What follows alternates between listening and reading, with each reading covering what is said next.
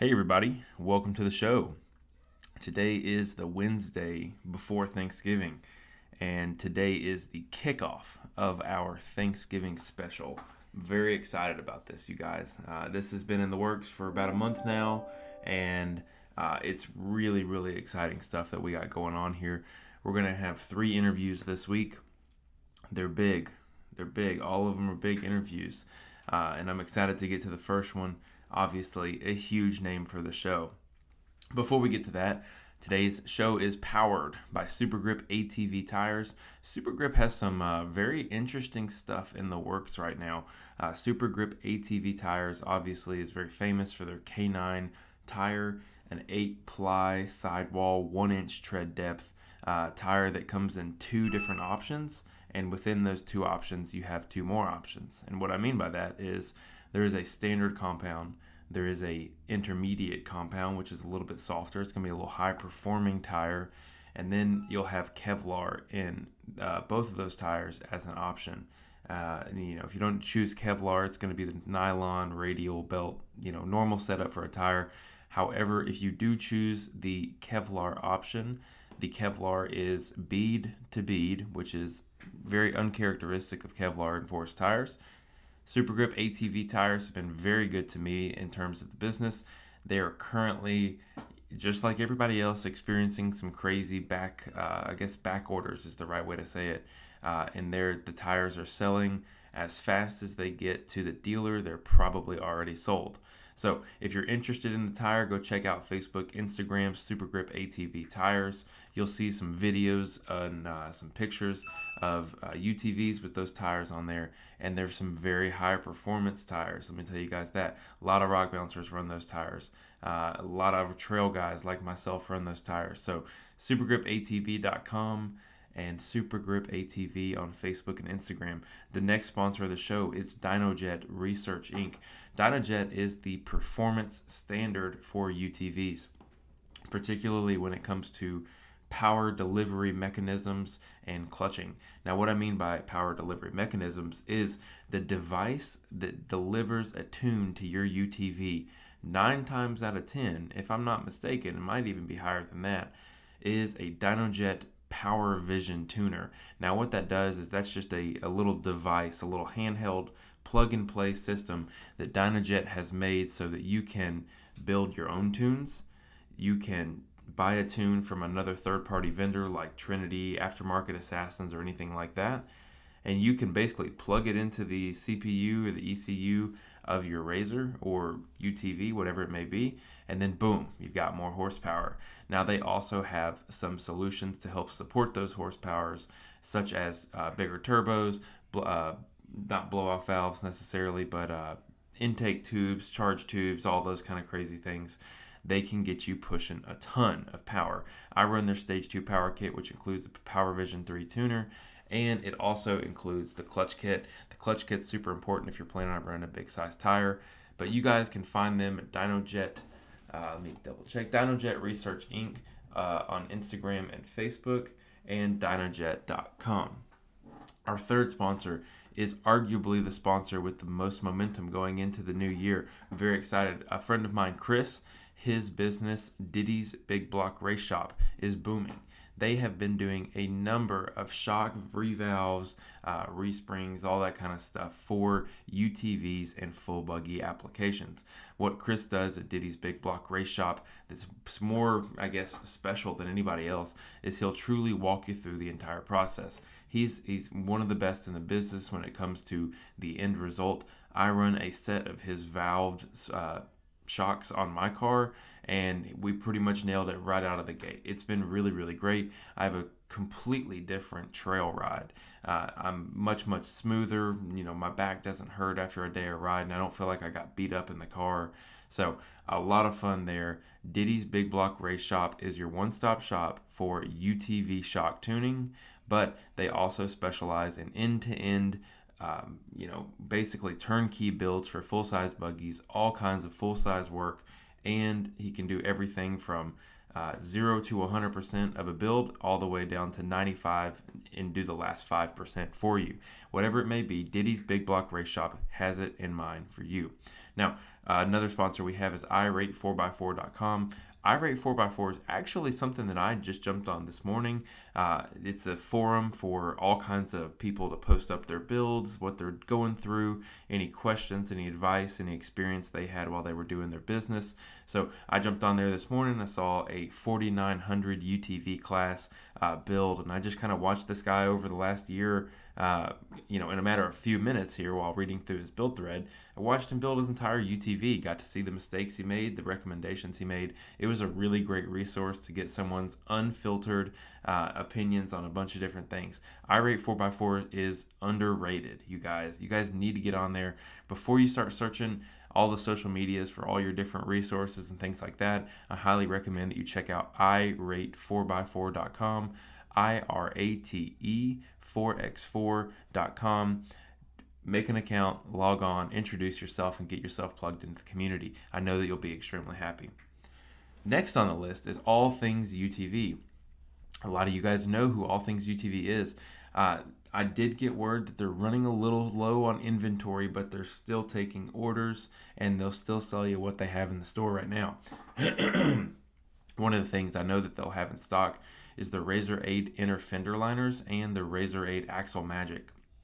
The inner fender liners are a must-have on my car. What it is basically a steel sheet that protects the inside fender well of your UTV in the front.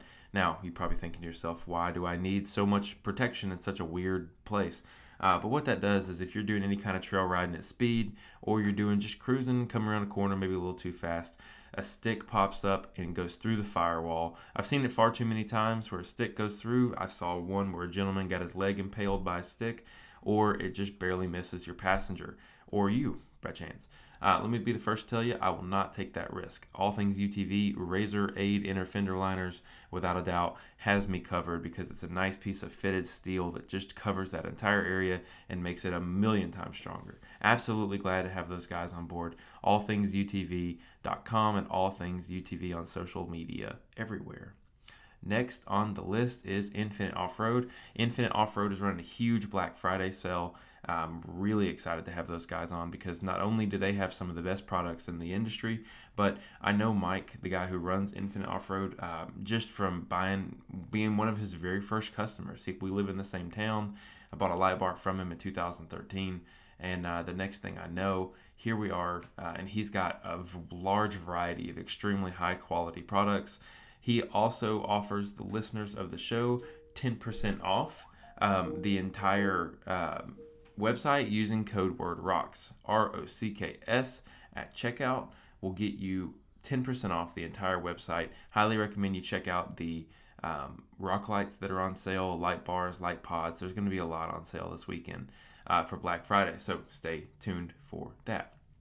I also want to give a shout out to our latest sponsor, Axial Racing. Don't really have a whole lot to say about what we're up to, but I can tell you that we've got something really cool coming, and I'm really glad that those guys have jumped on board for the show as well. So today's guest is by far one of the best in the business, and just the best, most professional, one of the just best. He's great. Who I'm talking about is two-time King of the Hammers champion, Lauren Healy, and he is the co-founder, owner, whatever you want to call it, of the Fun Haver team, and he has revolutionized Ultra 4 and really put himself on the map.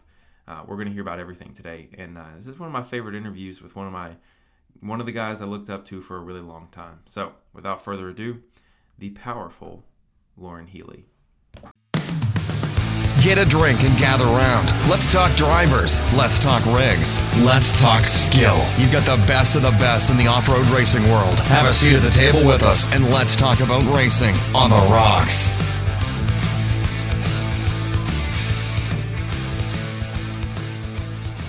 And then boom, just like that, arguably the biggest superstar we've ever had on the show, Lauren Healy on the line. How you doing, brother? I'm doing good, thanks. It's been a wild ride, but I'm just like anybody who's listening to this show. I've been wheeling my whole life and just got lucky to turn it into my career.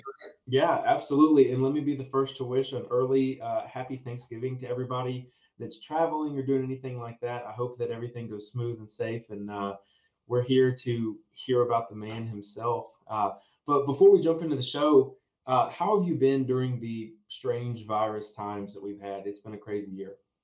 Yeah, 2020's been insane. Really, we had to figure out right away, right after King to Hammers, we got home and went to Alaska, and you know, um, COVID hit while I was in Alaska, and then I started, paying attention to it. Wasn't sure if I was going to get to come home, and as soon as I got home, we had to start figuring out how to make a plan to get through this year. And luckily, Von Gittin Jr. and I had teamed up last year, formed the Fun Haver Off Road team, Yeah. and we had a lot of resources, to go create content and talk to our partners and really figure out how to come up with a game plan on making this year successful. And luckily it's been a great year for us. All of our partners are very happy. Everybody wants to see more of what we're doing, and keep growing the program. So even though racing's a little weird, the activation events, the shows, the SEMA, the off-road expos, that stuff, we've just pivoted sideways and be able to make the right changes. So let me ask you, just jumping right into it. I know that you have, recently you have the Fun Haver truck. You obviously have your 4400 car, but even so recently, you have this Fun Haver little like trail rig that you've been bouncing around in on the weekends. Can you tell me a little bit about it? Because I've seen it, and it's like short wheelbase, just tons of power, and it is crazy, crazy fun. It looks like. Yeah, man, we just finished that thing about 2 weeks ago, and I don't know if you knew who Kevin Carroll was, but he was a friend of mine, lived in Moab. To me, he was really the leader in the resurgence of hardcore rear steer, Yeah. crazy West Coast rock crawler. And Mhm. he built the Red Dot cars. He had it built exactly how he wanted, and he passed away about a year plus now. And I was able to get my hands on one of his very last chassis that he built. Gerald Lee with Savvy Off Road had it hiding in his attic up in the rafters, and so I kept bugging him like, "Hey man, I want that chassis," and I'd send him a message on Facebook every couple of weeks. Yeah. I wanted to do something new, and had some parts laying around the shop that were left over from race cars, and that's kind of how my projects usually start. There's a motor sitting in the corner of the shop that needs a whole vehicle built around it. Yeah. And that's how it went. We had that 427 out of Vaughn's race truck that's been sitting in the corner of the shop for like 2 years, just staring at us every time we walked by. And so it project came together. Tom at Spider Track said, I've been dying to build these crazy new axles that steer 50 degrees and have all this crazy strength based on the F450 550 stuff. Mhm. With these big 45 spline axle shafts, and just, I mean, it's crazy. It's super cool stuff. And so the project just came together, and I always need something to go do dumb stuff in. So that's Yeah, cool. yeah. So just to kind of like leapfrog a little bit, how often do you normally get to trail ride? It seems like you're doing a lot more of that recently than you have in the past few years, at least. Yeah, thanks to COVID, it's made that opportunity where, yeah, creating social media content seems to be what a lot of people who follow my social want to see. They get tired of me talking about race cars or talking about other stuff, but when I'm posting the trail riding stuff, they absolutely love it. It goes crazy. So, thanks to COVID, I've got to spend almost every weekend out wheeling when we're not racing. Yeah. So let me know, where are you based out of? Where's your shop? Where is your operations out of? So I'm in Farmington, New Mexico, which was kind of a little bit of the birthplace of rock crawling, in the 90s, and that's what really influenced my life a lot. Mhm. Walker Evans, Shannon Campbell, all those guys were rock crawling here competing when I was in high school, and so we'd come out and we'd watch them compete, and we kind of inspired my life. That was something that I wanted to do, and I never really wanted to do it competitively. The cone dodging stuff wasn't exactly my cup of tea, but I really loved going out and watching them, and then we would try to go do the same stuff in our trail jump. We'd go Yeah. out after they were done competing, and try to run the same lines, and me and a group of my buddies. So Yeah. that's what started it and molded my life, and kind of what pushed me down this path. So did you get into off-roading before that? Did a lot of guys, who race competitively, they start in motocross or ATVs and they kind of make that shift over. Were you just a trail guy that just progressed down the pipeline? I was zero racing experience, but showed up at KOH after Dave Cole had came to to Farmington for a competition. This was about 2008, and me and my co-driver that went out with to King of the Hammers with me the first time, Rodney, we were sick of buying red label crawlers from all the comp guys because they were sticking it to us. So we knew if we showed up at one competition, we could show a comp number, and then we could get on the driver list to be able to buy sticky tires. Well, as fate had it, Dave Cole was there competing, and we started BSing with him and had a beer with him, and he told us, what he was doing with King of the Hammers, and he's like, "This is exactly what you guys are doing on the weekends every weekend. You need to come do it." And we're like, "Yeah, not we just want a comp number so that we can buy red labels. Like, that's the only reason we're here." And we got talking more about it and decided we were going to go out to KOH in 2009, put together like a super budget, just old broken trail rig, and went out there, was completely hooked. I mean, we broke that car in half in like 10 miles. Shocks blown apart. Rodney and I had blown through the seats. And we're sitting on top of the exhaust, and our seats caught on fire. We had fire rolling up in the cab. Oh my gosh. Fuel lock issues, stumbled into the pits, tranny dropped it, blew up the transmission output shaft with, and this was all within like 10, 15 miles of 2009 KOH. But man, I was hooked. I loved it. I wanted to be a race car driver, and went home, talked my wife into a second mortgage on my house, and talked to Randy at Jimmy's 4x4, and we came up with a super budget, real race car, and then showed up at KOH in 10 and won it. So. Dude, that's amazing. So I want to roll it back because you mentioned something that is new to me. Red labels, the sticky competition tire. You used to have a like competitor ID to buy those tires. Yeah, man. It was the only way in that era was to buy them from somebody who was competing, and so we didn't know the prices they were paying, but we were getting stuck to us for these like clapped out, cracked, junk red labels for like $500 a piece. Yeah. And we were so sick of it, and we had found out that the competitors were paying like $300 a piece for them. So. For brand new ones. So we're like, all right, we'll go get a comp number. All we got to do is show that we ran a competition, get the number, and then you can buy them from Jackson Dawson that way. That's so interesting. Now, is there any system like that in place now? I know that there's, K-Spec tires, there's still red labels, all those different versions, or have all the tire companies for the most part gone to commercial sales of all those tires? Maxxis and BFG will allow you to buy the tires through commercial venues right now. Nitto still will not. I don't know about any of the other sticky tires. I know it's like some of the bouncer tires and that stuff's readily available, but Nitto still keeps them race tires only and does not want them sold to the general public in fear of them ending up on the highway and getting driven on a street vehicle. Yeah, that's very true. And it's so funny you say that. I know Mel Wade and his crew that does the off-road evolution, like the dirt experience, I think is what they're calling it this year. They ran in the past, they ran all those K-Spec tires. They would, everybody would get a set, and they ran them on the highway.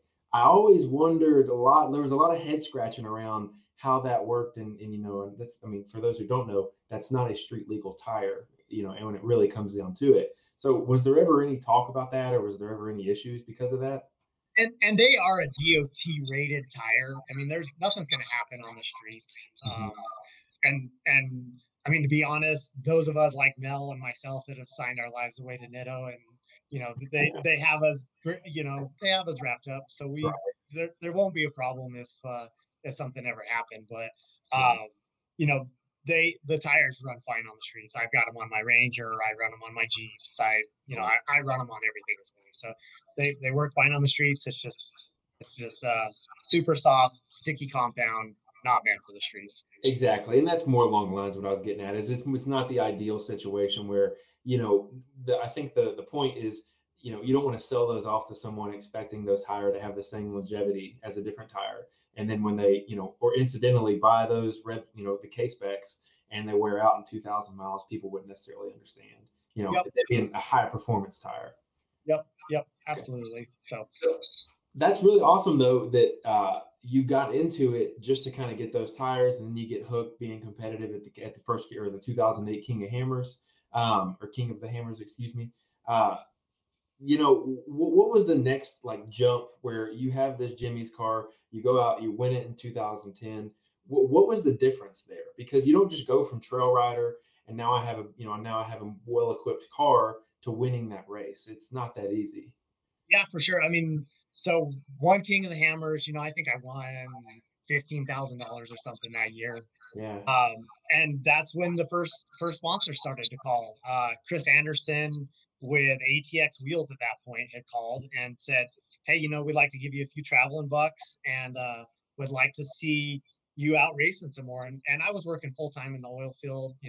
Didn't have much time to do this, but now looking back, I mean, it was like $5,000. Probably didn't even cover going to one race, but Yeah. I was so excited to have a partner call and want to promote me and wanted to start growing, and it really took off. So that year we ended up winning one of the championships. Was kind of a crazy year, but like we went out and won like 3 or 4 races back to back to back right there Mhm. without even prepping the race truck. So I mean, we come home, wash it off, maybe change the oil on it and go for the next race. Like it's insane compared to what we do now on how the race trucks get torn down, Yeah. almost to the chassis, almost every single race. And but it kind of set that off. So, we took it more serious and 2011, and 2011 was definitely a growing pain year. So that was the year I had to figure out that sponsorship is not free, and you never take a part or any type of sponsorship that is not going to give you a competitive advantage. Mhm. So the off season of 2010, I had people approaching me because we had won the championship at that point, and I had a bunch of people, Axle parts, stuff like that, calling me and saying, "Hey, we want you to run our parts." And I'm like, "Yeah, buddy, send me your stuff. Send me your stuff. I want to run your stuff." But I had to find out the really hard way that at that point you're just a test dummy, and they're wanting you to test their products, and it caused me failure after failure after failure all year of 2011. Yeah. Every race, a sponsored part that I had taken took me out of the race. Mm. Mm. So it was a huge learning. Yeah, it Yeah. was it was a huge learning process for me, and that's something I always try to. I get asked all the time on how to do this or how I've gone through this, and that's one of the things that I always tell them is make sure you believe in your sponsors' products. If you're pushing these partners' products, Mhm. you better believe in them because it's just going to backfire on you if you don't. Now, let me ask you this. If you are, someone who is, doing well, for example, you win a couple Ultra 4 races or you win, a couple series races, and you're really needing, if you need a part or you could use the support to kind of allocate funds somewhere else, is there ever a scenario where you'd be like, maybe we can squeeze it here and really see what happens? Or is it just like if it's going to cause you any issues at all, it's not worth it. Is there any ROI on like maybe going halfway in there? Man, I mean, yeah, I I've been there. I mean, it's do you run this gear set one more race to get it, to get through to the next race, or Mhm. and that's some stuff that you have to figure out budget wise, and it's stuff we deal with now. And I know people think we have an unlimited budget, but it's not. We have to run this like a business, Yeah. and we constantly are evaluating and assessing those situations. So it's definitely you got to figure out what that fine line is of finishing races, because that's what you got to do first, get to the finish line, and then see where the cars fall. That's true. That's true. Okay, so in 2011, you have this learning process. When would you say was your next big jump where the machine was together, you were together, the program was together, and you made the next step? Because you really went from like, well-known name to superstar at some point. And I want to try to figure out at what point you think you made that leap. So 2011, I learned all year till the very last race on don't take free parts you can't believe in. At the end of 2011, the very last race, I had broken another part that had taken me out of another race, and I was so frustrated. And I called Tom at Spider Tracks, and he is one of my favorite people in the world. He builds amazing products and has supported me since that day. And I told him, I'm like, I will pay for your product. I'm not asking for anything free. Mhm. I just have to. It's so frustrating not finishing these races. It makes me want to quit. I don't want to do this anymore because I keep, it keeps taking me out. And so we put a set of Spider Tracks axles and fixed some brake stuff and some steering stuff and some other stuff that I've been fighting all at once in this one little downtime, and came back and won Glen Helen that year for right at the end of the year. And it kind of revived my excitement on racing again. So, it was kind of one of those that was the end to learning 2011 of partnering with people that you really believe in and build the best products, and that you want to support, and that you will go buy their product whether they're going to support you or not. And so going into 2012, that was when I lost BFG, and it was kind of crazy timing, but right there at the end of the year, BFG decided they were going to take all their marketing dollars and they were going to go give them all to Shaun White, the snowboarder. And so all of us off-roaders had to make the decision: are we going to lose our dollars, our traveling dollars, our budget? That we can't go race without that money. They still were going to offer tire support, but they just pulled out and left all of the off-road community hanging for the most part. And timing just was perfect. That's when Nitto came to the table. They had came to KOH in 2011, but 2012 they came in with the K-Spec and picked up a bunch of us drivers, myself, Nick Nelson, Derek West, a bunch of, I think Eric Miller and Jason Shear got picked up that year. And they brought this whole campaign, and they did so much research on that K-Spec on how to make it the toughest tire, specifically for King of the Hammer, specifically for Ultra 4. And they've been one of those partners as well, just like Spider Tracks, that have supported us through thick and thin, that have just really, really helped move our program on and put us where we're at. So, that was a big one. Ended up, I think I finished 5th at KOH that year. I think I won another race or two through that season. But I was starting to lose to Shannon in his IFS cars. Just couldn't drive that solid axle car fast enough. And so 2013 is when I started wanting an IFS car.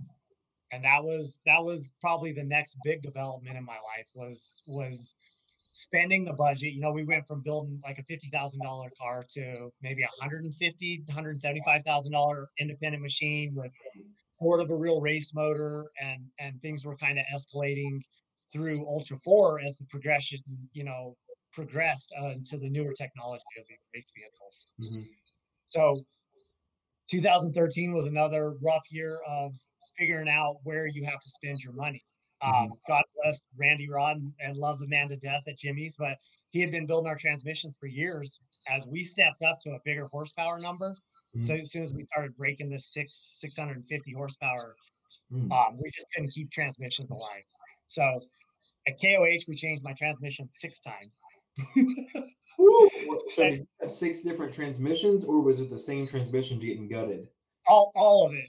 Different transmissions, swapping parts between 2 transmissions. I mean, and it was another one of those. I look back on my career, that was another one of those moments where I'm like, I don't want to do this anymore. Like, I'm gonna go back to my oil field job, sit in my company truck, and collect my money and be done with this crap. Yeah, I absolutely understand that. So you have those transmission issues. You get all this IFS car set up. Was it just the learning of the new technology? Because about that 2012-13 era, IFS as a whole was coming through in the technology sector. I mean, the cars were just kind of getting figured out, and where they are now, I mean, you're the testament. It's vastly different, vastly stronger, vastly much more over-engineered, things like that. Were you fighting those bugs, or was it still just trying to get the entire package to work together? So with an IFS car, it's typically not the IFS that causes the problems. If the IFS doesn't fail, you can drive them so much harder and faster that the rest of the components can't keep up with it. Really? So that was part of the problem with the transmissions is, so through that season, I failed the transmission at every single race for like the next 5 races, until we called Gearworks and they set us up with a trophy truck transmission. and then all our problems were pretty much solved at that point. It just was kind of back to that. You have to be willing to spend the budget and make sure you have the right parts on your race vehicles. Because if you just keep kicking the dead horse and failing and not finishing races, it breaks your morale. It breaks your guys' morale. Nobody wants to come help you co-drive with you. Nobody wants to change the transmission 6 times in the dirt at KOH. Like it breaks you. And Yeah, so I can imagine. yeah. And so the end of 2013, I was ready to go back to a solid axle car. I had sold that 2-seat solid axle Jimmy's car to a guy up in Sacramento, and he racing wasn't for him. He didn't want to do it. He couldn't sell the car, and he made me a deal that I couldn't refuse the deal on it. I mean, it was pennies on the dollar, but he wanted to come back to me. So I went and picked up the car in Sacramento. We turned around, drove straight to Arkansas, to Hot Springs. Ooh. And left the IFS car at home. We were still trying to figure out the bugs and the technology. Won that race in Arkansas, and in this old solid axle car, that I bought back for the guy for peanuts. Won that race in Arkansas, and then really started trying to think of what I was going to do for the future. It's back to that solid axle IFS debate. It still won't go away. Eric Miller's still whooping our butts in his solid axle car. Like, yeah, I mean, it's back to that same debate again. And so went into the off season, excited that I just won a race at the end of the season. Morale was high, and I sold that 2-seat IFS car. Had a decent, chunk of seed money, and that's when we started dreaming up the Red Dragon. So I was really watching what Pro 4 technology was doing at that time and how they were building Pro 4s, which is essentially what the Red Dragon was. Motor was sitting up front, but it was sitting next to you instead of all the mid-engine IFS cars, like, what everybody was building in Ultra 4 at that time. And we're sitting there, looking on the chassis table, and we're like, well, let's just flip the motor around. Why can't it be sitting there like a Pro 4? And so we went in. I was going to try to have the Red Dragon ready for KOH in 2014. As all race cars go, couldn't get parts, couldn't get it wrapped up, couldn't get it tested. We're in the same scenario this year, trying to build new trucks and will we make the deadline or not? But so that car didn't get finished, and I took that old solid axle car out to KOH again. That I bought back, that was kind of just a spare old little hoopty, and won KOH in that car in 2014. So that was my big, changing moment, I think, of my racing career, when I went from, winning KOH a second time, as well as taking things very professionally, like, putting that professionally focused into a race team. Yeah. And so we came out and debuted the Red Dragon right after that. And that thing won. I mean, I won every race in it for almost 2 years, except for KOH in 2015. I mean, the thing just came out and dominated. I think I won 9 out of 10 races, won like 4 championships, in 2 years. Like, it really changed everything for me. And I don't know if it really changed Ultra 4 that much, but really changed the way our race program was working. And we started really attracting, some actual financial budget to really help us take everything serious. Well, I would tell you this, you mentioned, did it change Ultra 4? You kind of brought that notion up. I would say it had to, because, there was still the debate, I guess, had a lot more. I'm going to say this and then ignore the fact of what happened, at Oklahoma and for the national series, but it really changed the debate of solid axle versus IFS. And it really, I mean, you got the meat behind IFS. There was now proof in the pudding when you were able to do all those races and win. I think you changed the direction, because, it opened up the doors for so many different cars that we have now, because you showed that it worked, and it worked in, every scenario. And now we've seen IFS cars win King of Hammers time and time again. It's one of those things that the technology works. So in my opinion, the argument is a lot more 50-50, and then switches 51-49, depending on the day. But I would definitely say that you had a large hand in changing the direction of Ultra 4. Now, my question for you is, as that direction changed, is do you think that there was any impact from the cars that were being built, switching over to IFS, into the track choices, into the trail choices, like at King of Hammers, running certain trails a certain direction, things like that? I know it gets mixed up every year, but do you think that, Dave Cole and his infinite wisdom started to see the trending topic here and started integrating more things, more short course and, not necessarily, outside of King of Hammers, we, and maybe area BFE, we rarely get those monster, hard rock crawling, long sections. There's Right. more of the high speed stuff in there. Do you think that that came into play in that about that time frame? We were definitely doing a lot of short course racing at that point. And I think Ultra 4 was still growing at that point, and the short course races were a lot easier for Dave to show up with 5 people and Mhm. run a race. Glen Yeah. Helen, Salt Lake, those type of places. At KOH, he's got 1,000 volunteers, and Mhm. so I think at that point we were all still kind of growing together, and Mhm. so that's why we were seeing a little bit more short course then than maybe we do now. And for your question about the trails, I I think that KOH has gotten easier. I don't disagree with that. Like the first 3 or 4 years, I never could get through KOH without winching. There was at one point during the race, you had to get out and winch an obstacle or two. It was that big and that hard. But I also think that the the traffic jams that we saw in like 14, 15, 16, I Yeah. don't really feel like they were IFS car related. I think it Mhm. was just the cars were getting faster and stacked up on top of each other.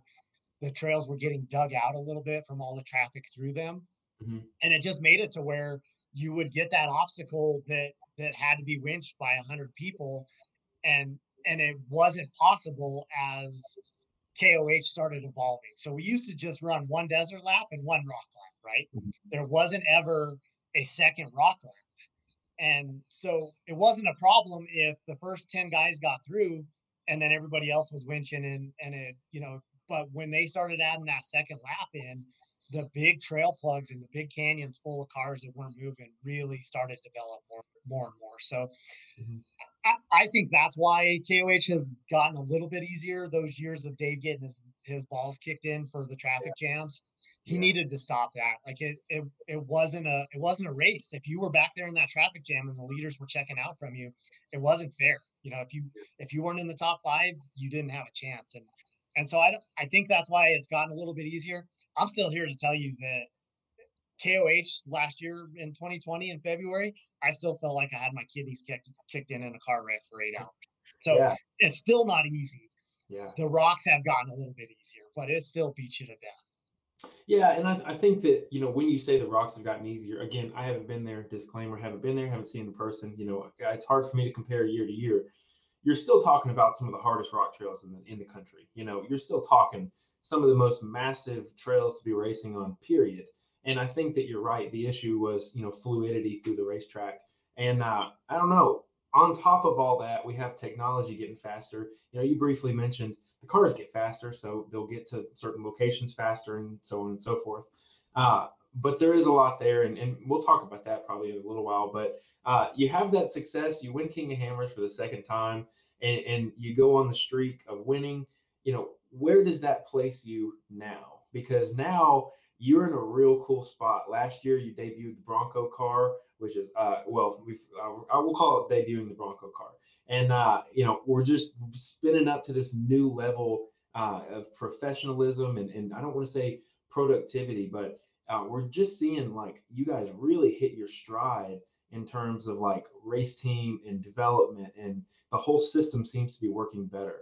So, was there any adjustments that you, as the driver and the leader, the driving force of the team, did you make any adjustments to kind of get all the wheels turning together? I think about that time was when social media started really becoming active. I mean, Facebook and that stuff was around in like 2012. In fact, when I signed with Nitto, then that was part of my contract that I had to get a Facebook account and Mhm. create these athletes accounts. I didn't want to do it. I wasn't a fan of social media, Mhm. but they could see the writing on the wall and that was the future. So I think social media has really driven that stuff quite a bit. 2000, like 2016 through through 2018. I guess maybe for my program, it was kind of stagnant. We were still racing 8 to 10 races a year, still Mhm. winning some races. We had some new marketing partners that were all in the industry, but that were good partners and were great for our program and really were helping us get out there. And you know, when Von Gittin Jr. and I met and started really talking and talking the future and putting things together, I think that was probably the next big thing that really sticks out in my career and Mhm. how his knowledge and the things he brought from another form of motorsports that was more successful, with more viewership, more spectators, and how they focused on getting the drivers out there and making sure the spectators were seeing this crazy cool stuff that we were doing and bringing his view into our program and helping us kind of figure out how the stuff that he was really really good at, how he could help our program, and then the stuff that I was really good at as far as prepping, doing mechanical on race trucks, guiding him through race trucks, Mhm. taking over his race side. It just worked well, together, and that's when things really have started to take off, like you said, in the last couple of years. So you know he knew Bronco was coming. It wasn't a coincidence that Ford was bringing out the Bronco. We've all been hearing about it for 4 or 5 years. He showed up at KOH. I think this year was, I think, his fifth year, either his fourth or fifth year racing Ultra 4. But he showed up out there when Nitto had a spec car that they owned and offered Vaughn up to come drive it. And he's always down for a crazy adventure. And Yeah. showed up out on the lake bed, and he tells the story of me jumping in that spec car with him and taking him out the old qualifying course to this waterfall. And it's, to me, it's something you probably could have drove in two-wheel drive and popped right up. But he had never been in Johnson Valley. He'd never rock crawled. He'd never climbed anything before. And he didn't know how to put the car in low range. I mean, he knew nothing about what we were doing. And so I taught him how to put it in low range, how to climb up this waterfall. It was kind of tough, but it wasn't anything crazy. Yeah. And that has stuck with him. I mean, to this very day, of like how eye-opening and inspiring that was. And since then we really have had hit it off, and he always bounced ideas off of me, and same with him. I was always asking how to approach marketing partners and how to do that type of stuff. And this relationship just kind of formed into the Fun Ever Off-Road team, and things just they escalated very, very quickly. As soon as we started talking about it, we had all these partners that Vaughn had been working with for years, Ford, Shell Rotella, Monster, all asking. We love seeing the new changes that you guys are doing and what you guys are bringing to the Fun Haver Off Road team. Like, how do we do more? How can we see more of this? Like, we want to work with you guys. Let's.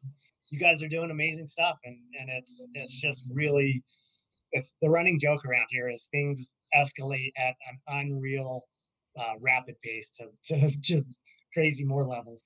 I understand. Trust me. I'm at the point now with the podcast where I'm trying to like create manageable growth for it because I can't handle everything that's kind of starting to roll the ball that's starting to roll.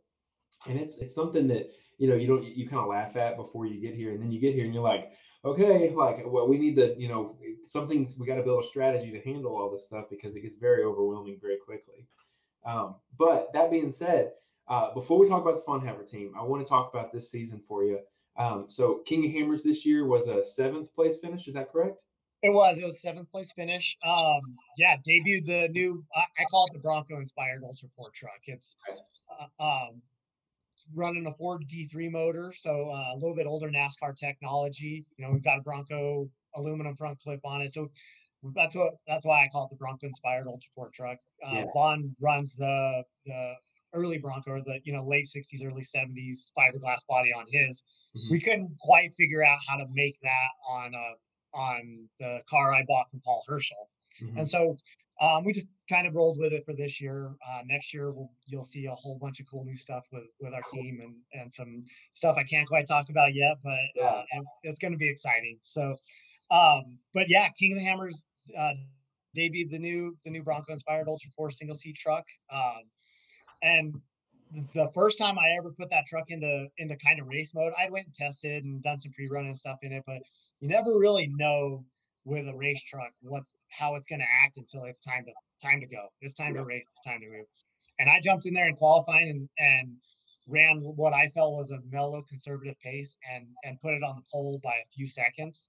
And I was like, oh my, I've got a race truck now. Like, this is the best thing I've ever driven.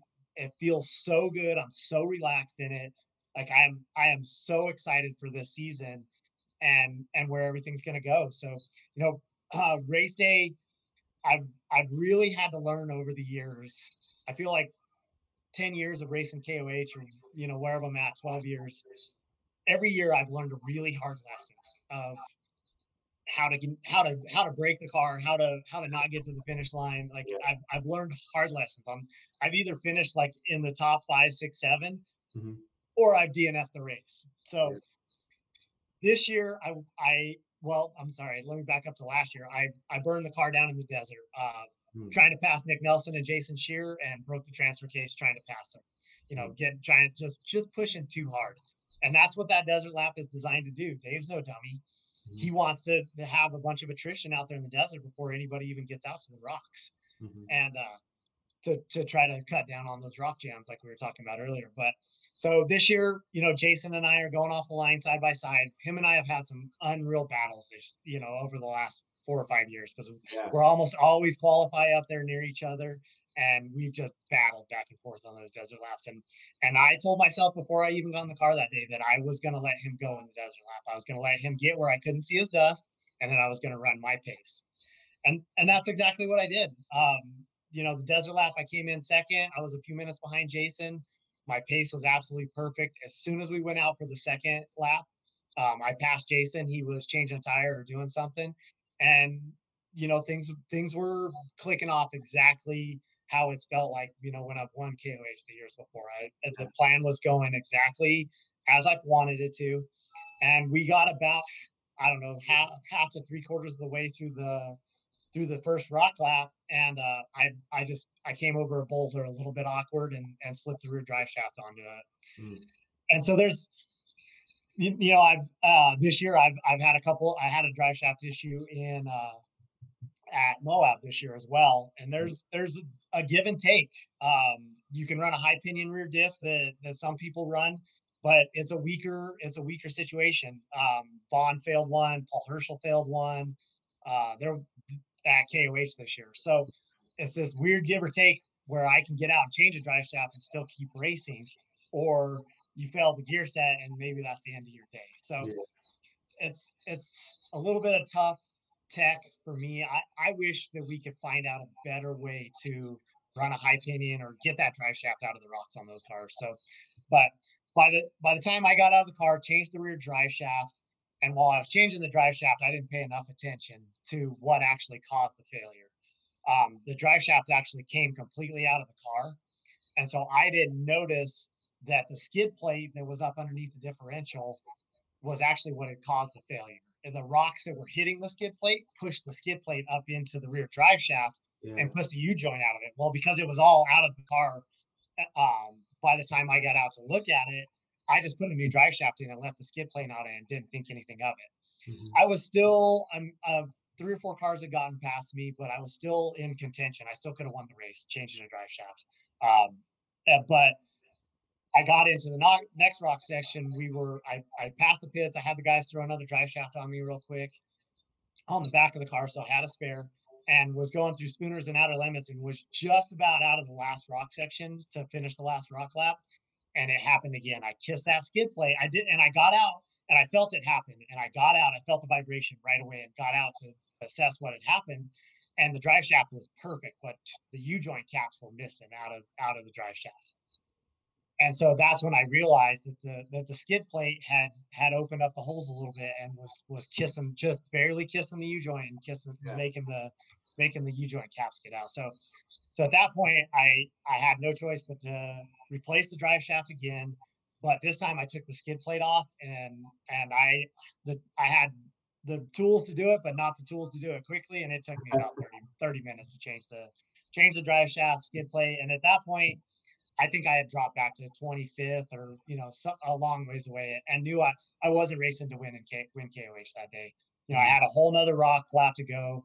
I was a ways back in the field, and that I needed I really needed to get to the finish line. I had DNF KOH the 2 years before, and it's kind of one of those times where you look back in your career where like you got to get to the finish line to really show that you can do it no matter what happens and what fails or what breaks. So went into to just get there, and I ended up seventh for the day. I felt like I had the race car to win KOH this year.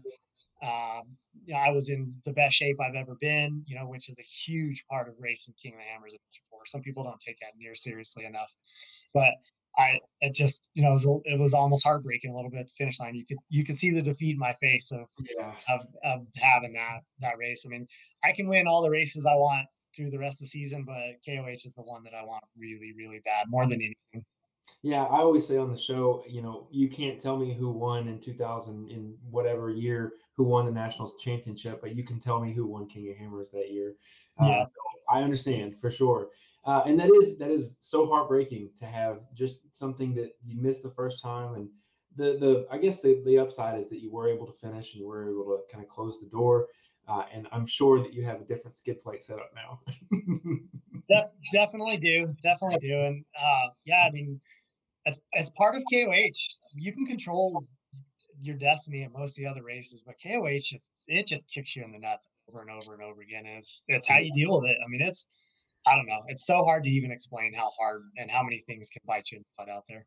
Yeah, I can only imagine. So my plan right now, I've got a little boy coming this February, and my plan is for 2022 for the show and me and everybody to be out there on the lake bed. So very excited to be out there and see it for myself. But going forward, the next race I believe was AOP at Teardown in Tennessee. It was, and so that's been my running joke this year was I don't know how much Eric Miller and Josh Weiler paid Dave Cole to get the whole West Coast Ultra 4 series this year turned into an East Coast race, but Yeah, they sure did it. Even Moab, which should have been a West Coast race, was a straight East Coast race with a no go fast and very technical rock bouncing course. So, yeah, but yeah, we went to Adventure Off Road Park. I mean, I've never hidden it before. I'm not a big fan of the tree dodging and of the mud. That's just not my style. But when that was my choice to race, I mean, that's where we're going. I'll do it every time. I'll always go there and have fun in a race car. So that race did not go great for me. Was the Eric and Josh have those solid axle cars so dialed for ripping through the trees that yeah. our big desert cars, and the other person that needs to be in that conversation is Derek West. Those three are so ridiculous in the trees and in the mud. It's just it's unreal. I mean, it just amazes me to be anywhere near them, following them through the trees or racing with them. But uh the race didn't go great for me at Adventure Off Road Park. I ended up with a rag. I had stuffed a bunch of rags in my bag next to my leg. And when I pulled a rag out, all the rags came out of the bag with it and ended up underneath my seat on the exhaust. I didn't know it and had a huge fire. Yeah. And it was just a rag fire. It was just underneath my seat but had full flames up under my crotch all the way up to my helmet. I mean, it was definitely pretty wild. And that sent me back a little bit. I inhaled some fumes. I felt almost drunk when I got back in the race car, and it kind of like melted the bottom of my seat and stuff like that. So I felt like kind of dizzy the whole rest of the race. But got to the finish line. I couldn't even tell you. I think it was like 13th or 15th or something like that, which was I was still in the points. I mean, I ended up top 5 in the championship this year, and still ended up in the points, and it was helping me keep in the points for the year because we were going out and hitting all these races. But yeah, I mean, Adventure Off Road Park, chalk that up to an East Coast tree dodging race that I'm not in a huge hurry to go back to. So they are running it next year. Are you going to run exclusively the West Coast? Do you think you'll make your way over here? So I just been working on my schedule for next year. My plan is to run the West Coast stuff, and then I'll probably run the North because they've got these crossover races next year, which I think are really cool. So I believe Crandon and Sturgis also count towards the North. So there's one race up there in Montana that if I'm going to run those, I'm already running Sturgis and Crandon. I might as well go hit that race up in Montana and see, if I can do something there too. So Yeah. I don't have a single East Coast race unless you count Crandon out of the East Coast series. Yeah. Well, I'll tell you the other park they're running is Dirty Turtle, and that is a beast of a park. It's a super small park, but man, it is a beast. So I don't blame you for going there because that's the park that a lot of the East Coast rock bouncers. I mean, there are some hills there that are not friendly to anybody. I'll say it like that. So I don't blame you. But I want to go back to AOP for a second because one, I think that you were the widest car in there. Your car measures about what, 96 inches wheel to wheel? Is that what it was? It's not quite that bad. So this new one that Paul Herschel sold to me that I've been racing this year, it's like 92 and a half, but it's a big girl. Yes. I mean, and Shannon's new cars are similar to that in width. Paul's cars, pretty much that same width. So all the IFS cars were at a pretty substantial disadvantage there in the trees. Not that any of us are really scared about climbing big stuff, I mean, I love that, but the wet slick rocks and the tight technical trees are what are just brutal. Our wheelbase is usually, a good 6 to 12 inches longer too for the go fast stuff in the desert. Yeah, and again, you guys are all at the same level, and like the tires are so big, the cars are big, they have plenty of power that the actual obstacles themselves aren't really that big of a deal. It is the maneuverability between it because I go to Adventures an hour from my house, so it's super local to me. I've run every trail there, and it is a mess all the time. So I completely understand exactly your feelings. It's rough, mess. You can't go faster than 30 miles an hour, else you're going to be running into something, or parts are going to be flying off your car. So I understand, but you go to Moab, and then so they haven't run Area BFE in a couple of years. Is that right? Yep. So we went to Crandon right before Moab. So I was pretty excited coming off of back-to-back wins in Crandon. I hadn't been able to get the monkey off my back there. I had a bunch of second places and third places. I love Crandon. If you get a chance to go up there next year for the Ultra 4 race, you really need to do it. The spectators, it's an East Coast King of the Hammers. 50,000 people come out. They camp for the whole week. They party. They have concerts. It is an amazing off-road as unlike anything I've ever been on. I've raced a ton of Lucas Oil tracks, a lot of stuff, but there is nothing like Crandon for a short course race. So. Do they have a trail system there? Like if I were to come up there, bring my machine, is there anything for me to do, like trail riding wise? There is some trails that run out the back behind there, and I don't know. It's probably not anything rock crawling wise. It would just be like normal dirt trail riding in the trees, that type of stuff. So not anything real. They built that rock course in the back in the quarry. Specifically for the Ultra 4 trucks that come race there. And I don't know who saw Bailey Cole's car in the pond this year, but that was insane. Dude, well, the craziest parts, they had it running the next day. Yeah, right. They busted their butts to work a lot of magic to get that thing running. Yeah, absolutely. And I want to say that there's a video of that, of his cockpit view of him driving into a full pond and submerging his 4400 car. But also there's a video on all your social media as well of the AOP fire, which I'll tell you this, I've been in, Hans helmet, strapped in the whole 9 yards, window nets, everything.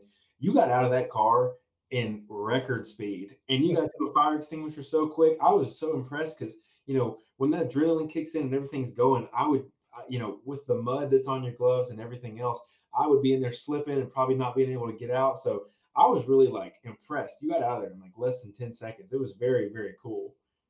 So a little bit of admission there, though. We'll call that some media magic. That was my media team, and that was Preston making me look like a superstar, and I thanked him for it afterwards. But I'll admit, I got out of the car that fast, no question. I've practiced getting out of the car in those situations, and have been in those situations so many times that getting out of the car, I can do it in 2 or 3 seconds. I mean, that's just second nature. But when I went to pull the fire extinguisher off the back of the car, I couldn't get it unpinned. And I don't know if there was video of me kicking it and trying to beat it off of there or not. I can't remember if people saw that. And then I ran back to the inside fire extinguisher, and we had bought these fancy new Element fire extinguishers. They're like $150 a piece. They work. They're really really neat technology. And I read it, and the way I saw it was that you strike it like a striker.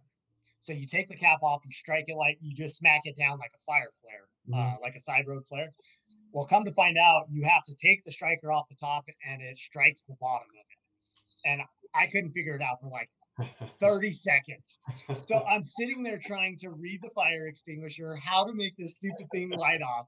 I finally give up. I chunk that thing in the woods and run back to the back fire extinguisher that's full of mud on the pin. Yeah. And I beat it to death, punching it, kicking it, and finally got it off, like probably 45 seconds later. So Okay. Yeah. we're gonna call that media magic, and Yeah. and I'm grateful for my guys making me look good, and I haven't told many people that story. Yeah, no, that's amazing because it looks flawless in the video. So they did a great job. But Yeah, anyway, I want to talk about Crandon before we go to Area BFE. I had forgotten that was before the other. Yep. So you guys ran a night race, and then did 4,400 run again the next day? Yeah, that's how they normally do it. So the spectators there love the night race, and the hardcore crowd has never seen what Ultra 4 trucks can do. Right. And so they all go back and pack into the trees and watch us run through the crazy rock section. And so we had to run the night race. And when we parked my car in the pits that night, we went to back it in the pits and had lost reverse. So we get done with the night race at like midnight, and it's time for Porter and myself and my guys to change the transmission, and it was freezing cold. We could see our breath. I mean, we worked all night to get the car back together, spare transmission in it, and ready to race the next morning. But yeah, so we race night, and then we turn around and go again, and we get to run just the normal Crandon track for the day race, which is that one's, I mean, it's one of my favorite things to do by far. Yeah, you guys, I mean, I'm stealing Miles' saying here, but you guys seriously were hauling the mail. It was an amazing display of the technology, just how hard that a few of you guys with the car setups you have, how hard you can drive it in the corners was just like, how big is that car and how fast is it going in the corner? It was mind blowing. Just seeing it in the element of that pure dedicated, like short course style. It's really unique. We don't get to see that a lot as a 4,400 fan. Yeah. So that was the first time that I had personally ever watched a Crandon race. And now it's on my calendar every year because it's so cool that they just, I mean, you turn on the live feed and then you have a full day of racing. There's no real intermission, and it's, big name after big name and awesome classes and this and that. But I wanted to ask you too, you do some UTV racing as well. Did you do any UTV racing at Crandon? I didn't. So those guys they have specific built short course cars. Yeah. And all I have is my KOH car. And it seems like anytime I take that thing to race against specific desert cars or specific short course cars, I just get my clock limbed. I can't keep up with those guys in their specific built cars. And I don't have enough seat time in what they do. Yeah. And there's nothing good for my image of me being out there running around in 20s. Trust me, I get it. I didn't realize how much weight they reduced off those cars, and like they run such small gas tanks and everything like that. I figured that they had, like the pro mod class was, just a regular, machine just beefed up like everybody else. But they really do some amazing modification to get weight off those cars and get them nice and stiff. I was impressed to say the least. And on top of that, a Polaris won the UTV class. I was excited to see that as well. But long story short, you have that race, you go to Area BFE. They haven't raced there in a while, a few years. What did you think going back to that area? And then tell me about the race itself. So I had the advantage of racing at BFE in the dirt riot days. Early, probably 2011, 12. Mm-hmm. Big Rich used to run dirt riot races there.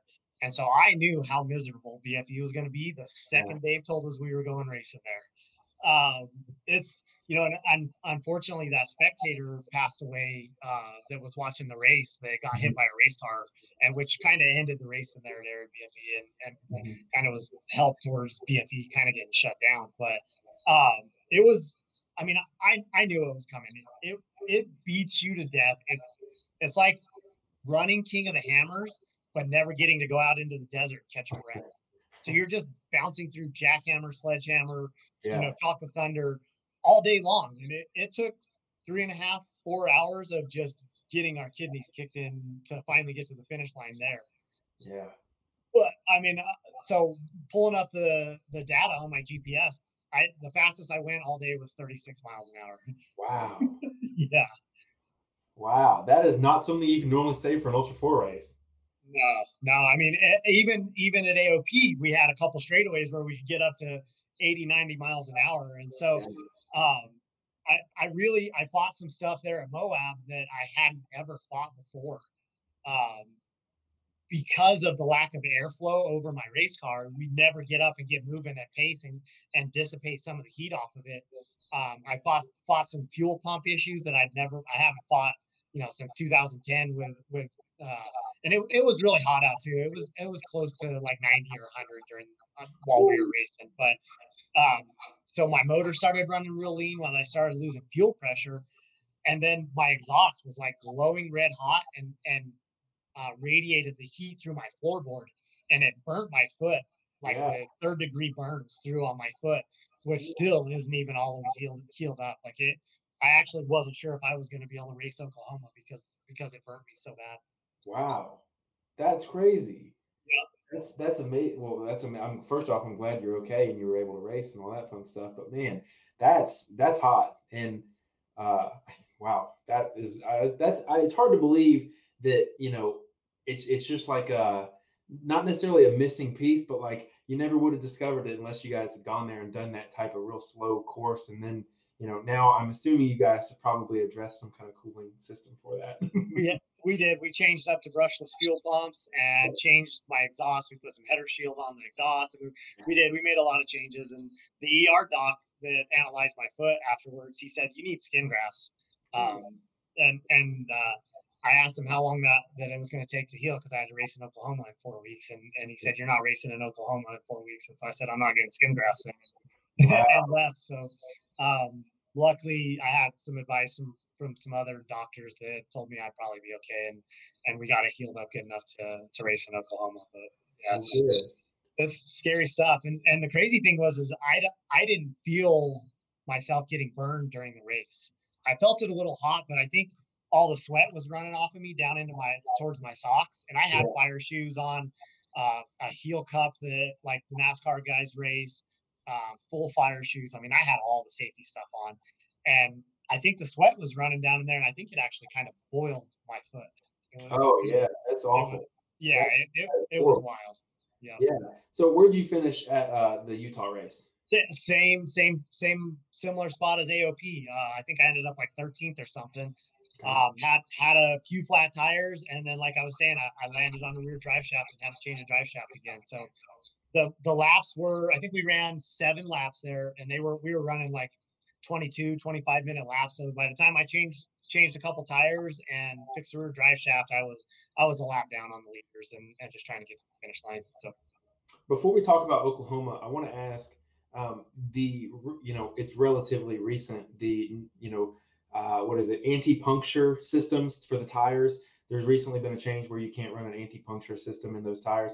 What are your thoughts on that? Running, these big K-Spec tires, and obviously creates a huge weak point in these machines. What are your thoughts on that?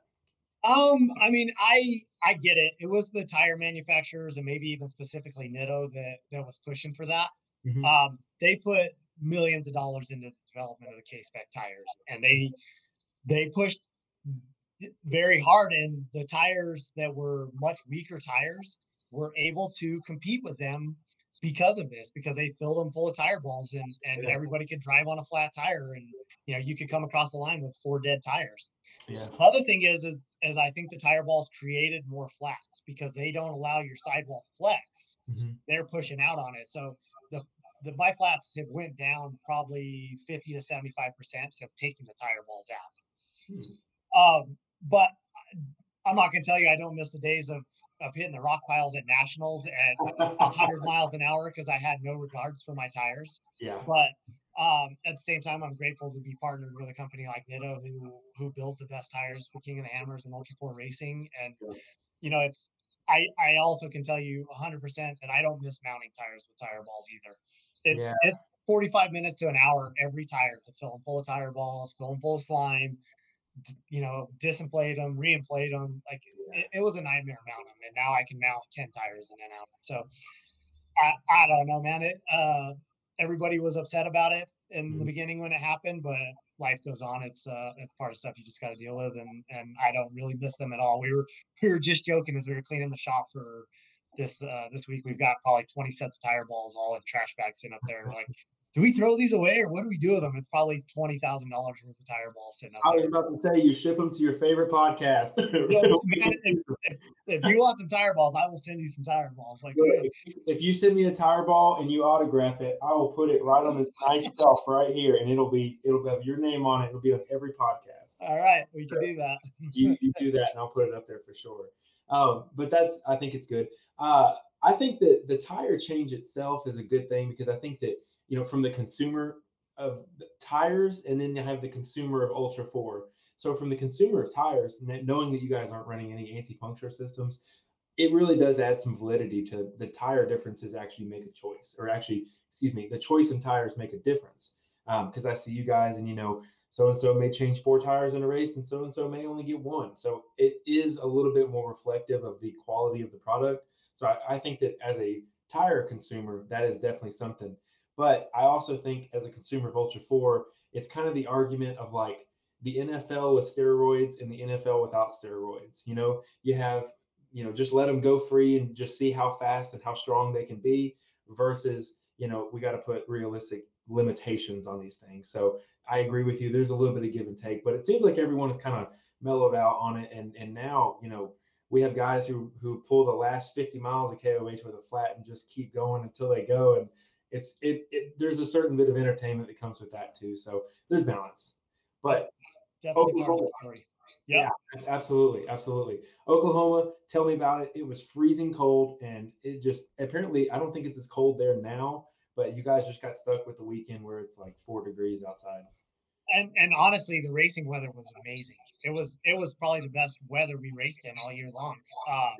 I know from a spectator standpoint, it probably wasn't great sitting outside there, but inside the race truck, every time we'd raced in Oklahoma, the weather, the rain, the mud, the nastiness that's East Coast, it's Oklahoma, we've had to deal with it there. And this year's race was absolutely amazing. The course, Justin and Trotter have put in so much work out there. To me, that's the closest thing we have to King of the Hammer is Really? Yep. I really do think, because we have some wide open stuff where we're hitting 90 and 100 miles an hour. And then we have some decent real rock sections and some more technical stuff that you have to slow down and rock crawl through. So I've traditionally done decent at Oklahoma. I won it a couple of years ago. And this year I felt like I was on pace to do well there this year too. I qualified second, I think. I think I qualified second. And had really clean, fresh air all day. One of the things that Dave implemented there was the new USAC timing. So before, our guys are in the pits with a stopwatch and their cell phones, and they're trying to keep track of where people are at and where people are on adjusted time. Well, this USAC timing this year, and it may have helped Eric, know that he was close enough to win that race, but we knew exactly where we were at. The second we crossed the finish line, we knew where we were at on adjusted time, right, and how hard to push and how the race developed. And that race has always been really hard on tires. So I went out there with maybe a little bit of a mellower pace to start. But by the time we were through lap 2, and myself, Paul Herschel, Vaughn, and Eric and Blyler were in this just epic battle within seconds of each other. Every time we crossed the line, somebody jumped one spot or was, moving around. And we saw Eric just charging from the back through the pack. He's 15th, he's 12th, he's 7th, he's 5th, he's 3rd. Like, Eric is coming hot. And so Paul and I and Vaughn, like, for the last 2 laps, just went into this balls out, full on sprint, beating our cars through the rocks. And unfortunately, I mean, I was sitting second physically. Paul was in front of me, Vaughn was behind me, and Eric was right behind him. And I was 5 miles from the finish line and down in the rock trails, and all of a sudden my steering just locked up on me. I mean, I was out of 120 miles, I had 5 more miles to go. And, I don't know. Paul was in front of me, so he was going to get second. Eric was going to beat us all in adjusted time. I don't know if Vaughn and I, it probably would have came down to seconds with Vaughn and I for third and fourth. But so it may have moved me into third into the championship. That actually bumped me down to fifth for the championship for the year.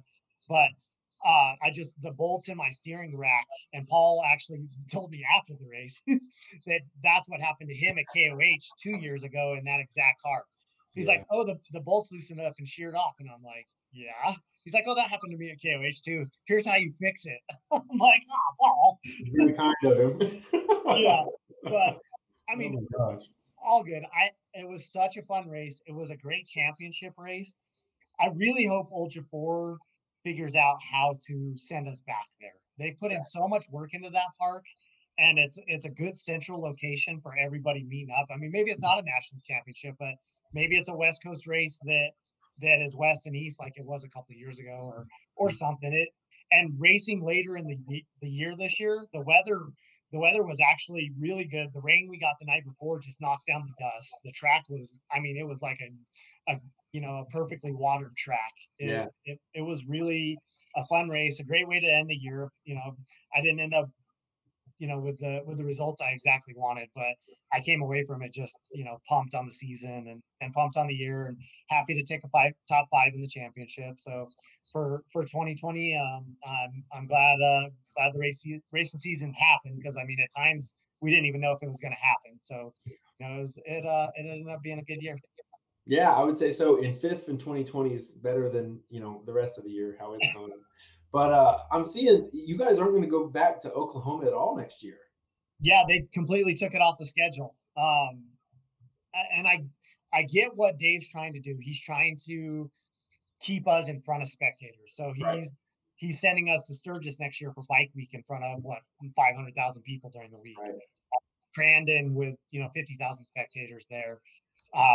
Moab, his strategy there is Easter Jeep Safari Week is that week, and he's hoping to pull off of that community who traditionally at Easter Jeep Safari, like the vendor show and stuff, when we have our Ultra 4 cars there, most of that community that's there for Easter Jeep Safari, they don't know who we are. They come by and they ask, "What's this vehicle? What are you guys doing? Like, what's Ultra 4 and King of the Hammers?" I'm like, my mind, how can you be on a Jeep on 40s and not know what King of the Hammers is? So there's definitely some strategy there on being in front of everybody at Easter Jeep Safari. So I get it. I don't know how the park at Area BFE is going to handle it, because I think we probably had about 60% racer capacity there, and there wasn't another place in the pits to put another vehicle, and there wasn't a single spectator there yet, and nowhere to park anybody. So they're going to have to get creative, and that's what JT and Dave do. They know how to figure out those things, and Robert Lucerio at Area BFE, they'll come up with something. That's every time I question something on it, they find a solution for it. So I just try to keep my mouth shut usually. Yeah, I understand. There is value in that. Because speaking of which, if you could tell everyone to just do that, take that mentality to social media, the world would probably be a lot better place to just take it hands back and just see what happens. Just play it by ear. But anyways, you guys are going to run the nationals next year. You're back to Reno. I know again we just mentioned that it's for the spectator side of it. What are your thoughts on Reno? Because it's a super short course with like boulders, just hundreds of yards of boulders that are just enormous. Dude, the adrenaline that comes from that race is unreal. I look forward to that race probably more than any other race of the season. I've done well. I've won it a couple times. Had it won 2 years ago, but I had a half a lap lead on it the whole field, and I sheared all the bolts off my wheel studs, and my tire went crashing down towards the spectators off the top of the hill. With just a lap or two to go. Last year, I substitute drove for Vaughn and Brocky and ended up top three there, and kept him in top three in the championship. So I love that race. The spectator base that's around that Sacramento and Reno area, I think, is very heavily into Ultra 4 and King of the Hammers. There's a very big fan base there, and we sell out that place better than anybody else that races. We usually pack that stadium to the gills, and to have that excitement out of the fans and the kids coming over wanting autographs signed and taking door panels off your race trucks, and it's very hard to beat Reno, and I don't think it can ever go away as our national championship race. It's definitely one of my favorites by far. It's good to hear that because I do wish that they had put Oklahoma in here somewhere, but a lot of people have vocalized to me that Reno really is, it's the top notch place. So I'm glad to hear you echo that as well. But right now we're currently in the off season. The championship just finished. You mentioned you're going to Mexico or getting prepared for Mexico. What is that about? What do you got going on? So I can never say no to Mexico. and while we were at nationals, Paul Herschel asked me if I would be willing to drive half with him. So he's been planning on racing the Baja 1000, all year long, and the logistics of it and the financial costs of it, and having enough trucks and people and everything. Mexico's no joke. It's more expensive to do than King of the Hammers. It's riskier, safety wise, trying to keep your crew safe. All of it, it's Mexico. Yeah. And but I can never say no. And so when Paul asked me, I probably should have told him no because I really don't have the time and I have a whole bunch of other stuff I was doing. But anytime I get the chance to drive in the Baja 1000, sign me up for it. So yeah, we've been knee deep in Baja prep here at my shop. So I'm taking my Funhaver Ranger and then my 2-seat Polaris Razor and my chase truck down there, and I'll be camping on the San Felipe side where Dave Cole will be with me. Some other Ultra 4 drivers, Jason Shears racing in the Bronco R. So he's camping with us over there. Andrew McLaughlin.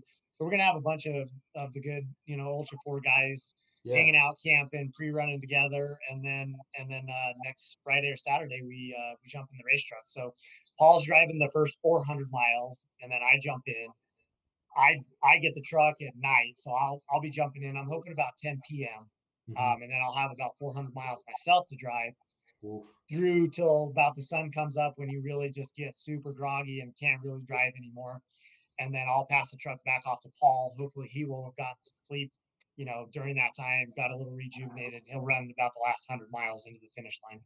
What's it like to essentially you start a race, you have the adrenaline of a race, you have the come off of it where, you step out of the car and then you don't realize how tired you are. You basically fall down out of the car to go get some sleep and then get back in the car. I mean, I know he's probably getting very little sleep, but I mean, what is he thinking while he's sitting, at the truck, trailer, the camper, whatever it is, and he just hands back going, I hope he's like, I'm sure he's keeping up with you, but like, I have to get sleep. I have to do this again. What is that like?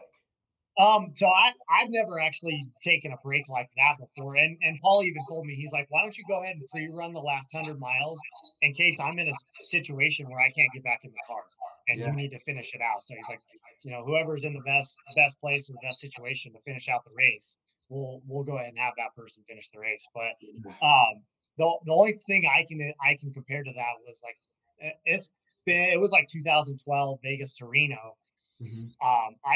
We went there to race as an Ultra 4 series race, and I got my butt handed to me there.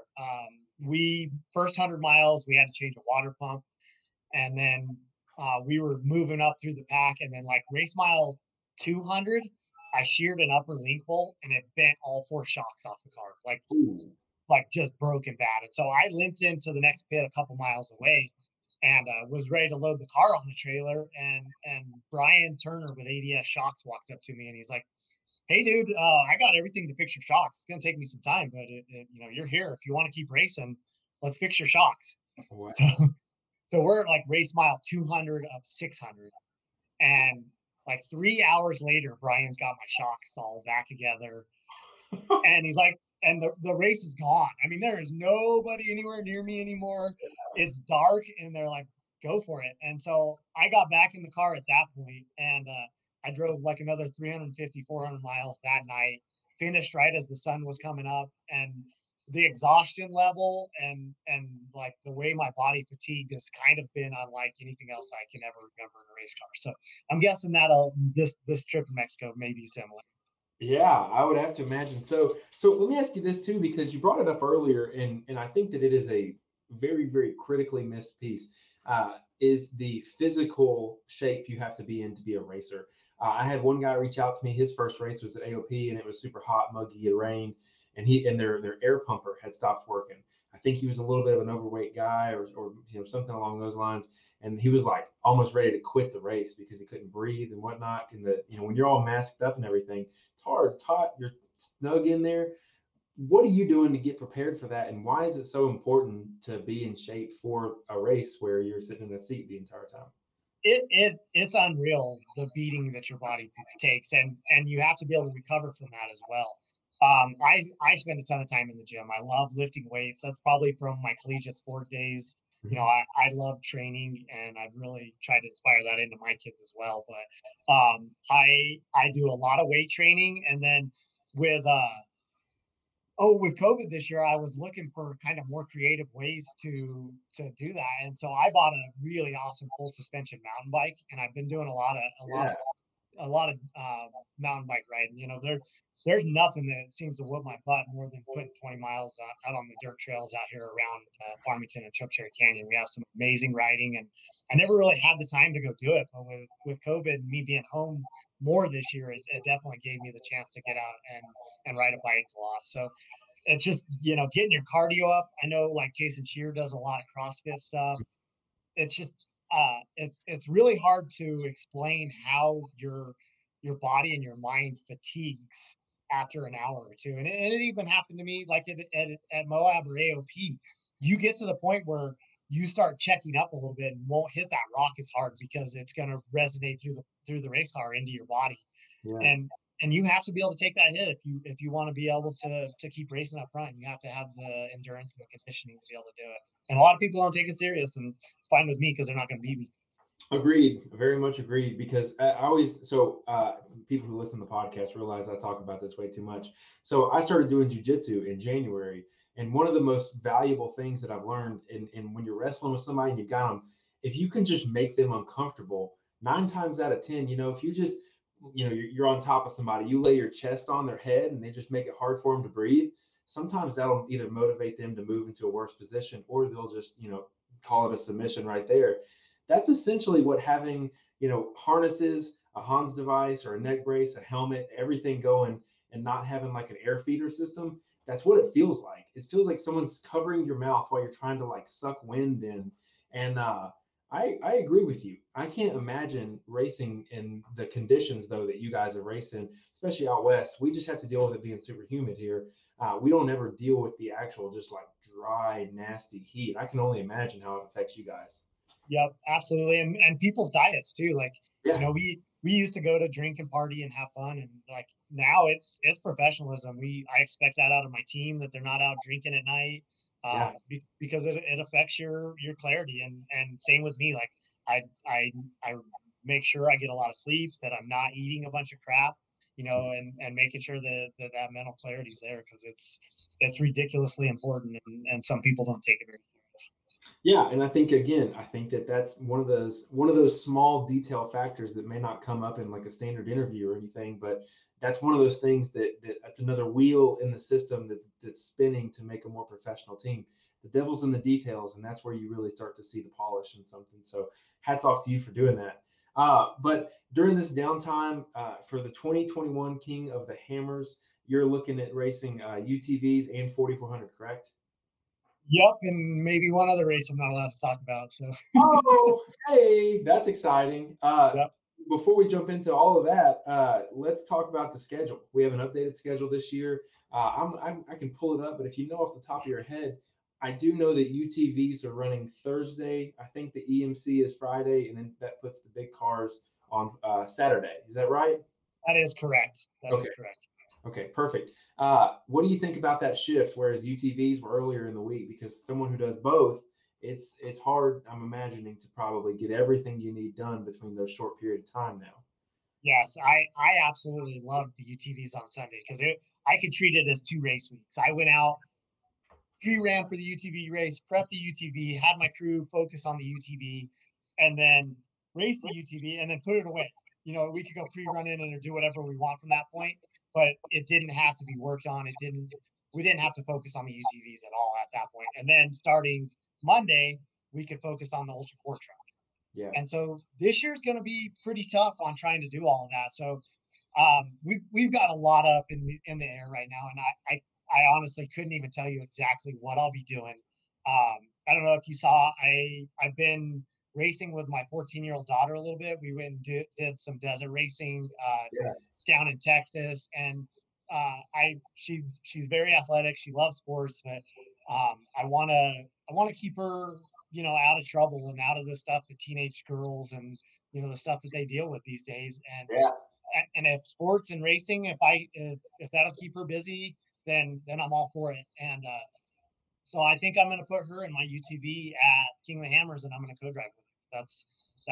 That's where the direction that I'm headed right now. And I can't find the pace to get the UTV to the finish line at KOH. Yeah. So I can't figure out how to dial it back a little bit and not drive it like my Ultra 4 truck.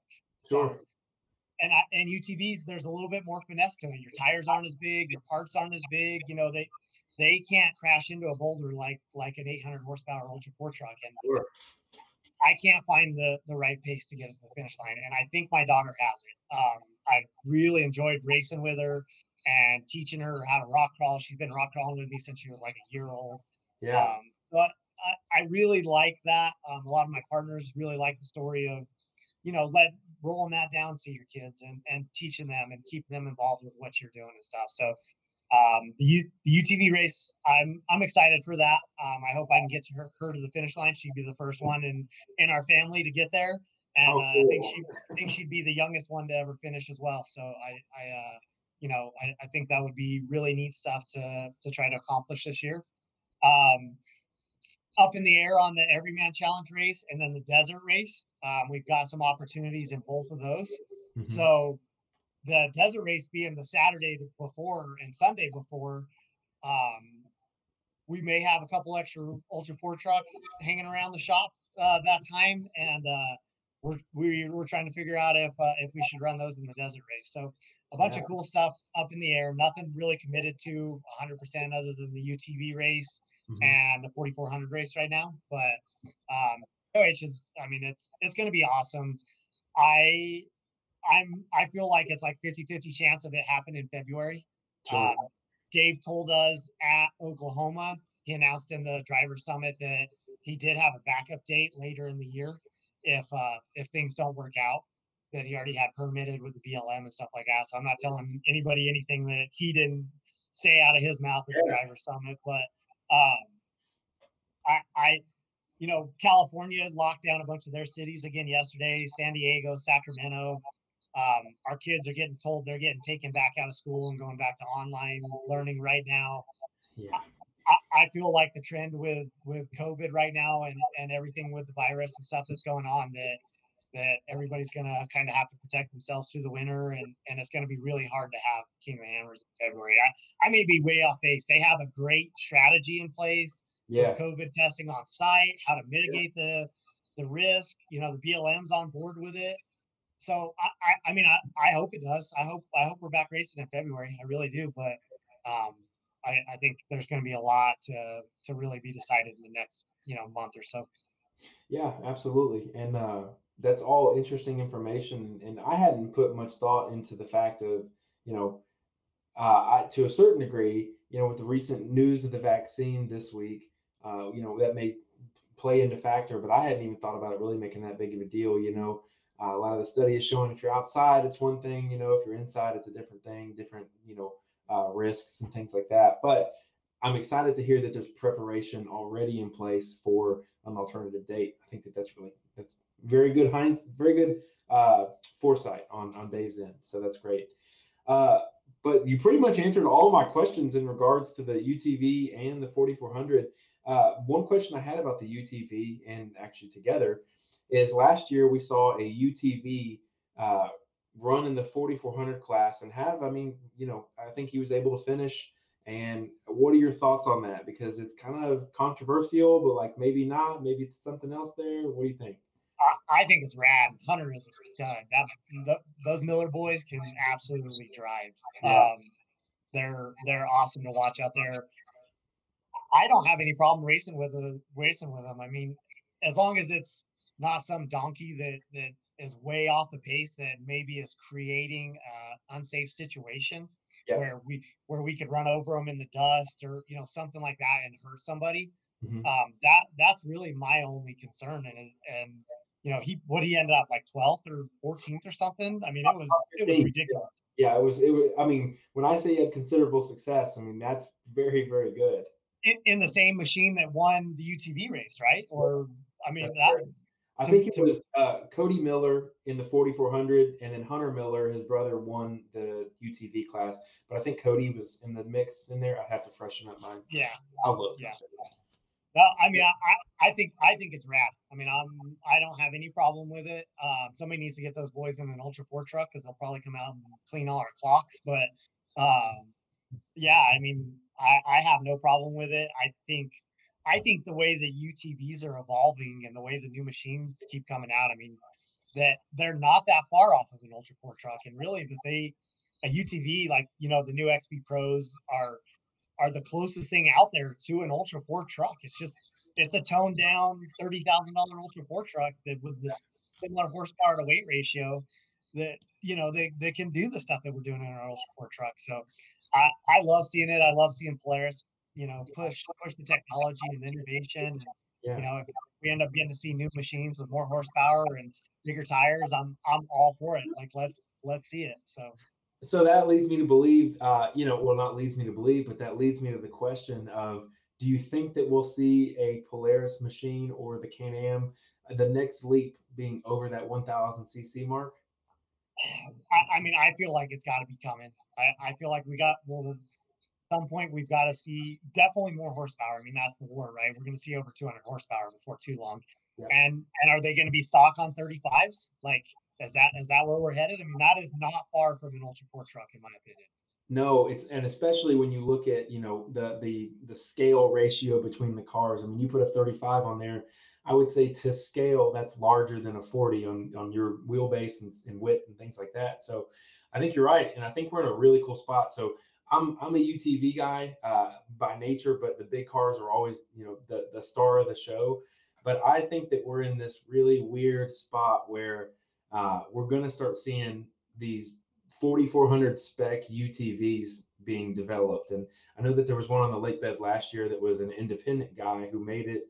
And it was very kind of like not a Frankenstein of a machine, but a one-off that was really cool. And I think that that'll be the future. Now I don't have any word from any manufacturer about that or anything, but I'm excited that it seems like it's being talked about more and more. So that's always good news.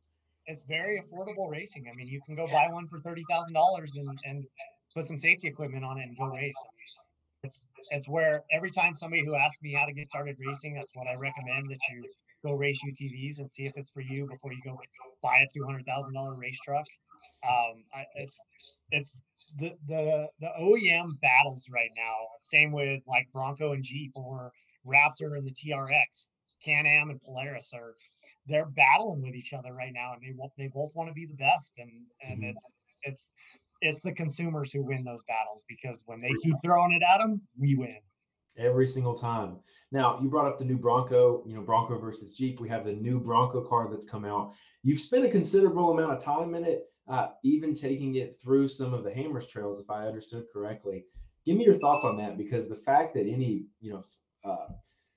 factory vehicle, if we'll call it that, factory full-size vehicle, was able to make it through any range of those trails is astonishing. Can you tell me a little bit about your experiences with that? Yeah, man, I'm so excited and grateful for the opportunity to be involved with the launch of the new Bronco and to have gotten the opportunity to go out and do the durability testing that the engineers and the drivers have been out there doing. Brad Lovell has been heavily involved with that as well, and so we've gotten to go out and spend a couple of days of filming content and just, I mean, beating on the Broncos out in Johnson Valley. Yeah. The first time I got in one and started running one of their durability loops, they I was being respectful. I didn't know this Ford engineer that was sitting next to me, and I'm driving along at like what I feel like is about 40 or 50%. And he's like, "All right, Lauren, I appreciate you being respectful, but we need to push this vehicle to our durability pace."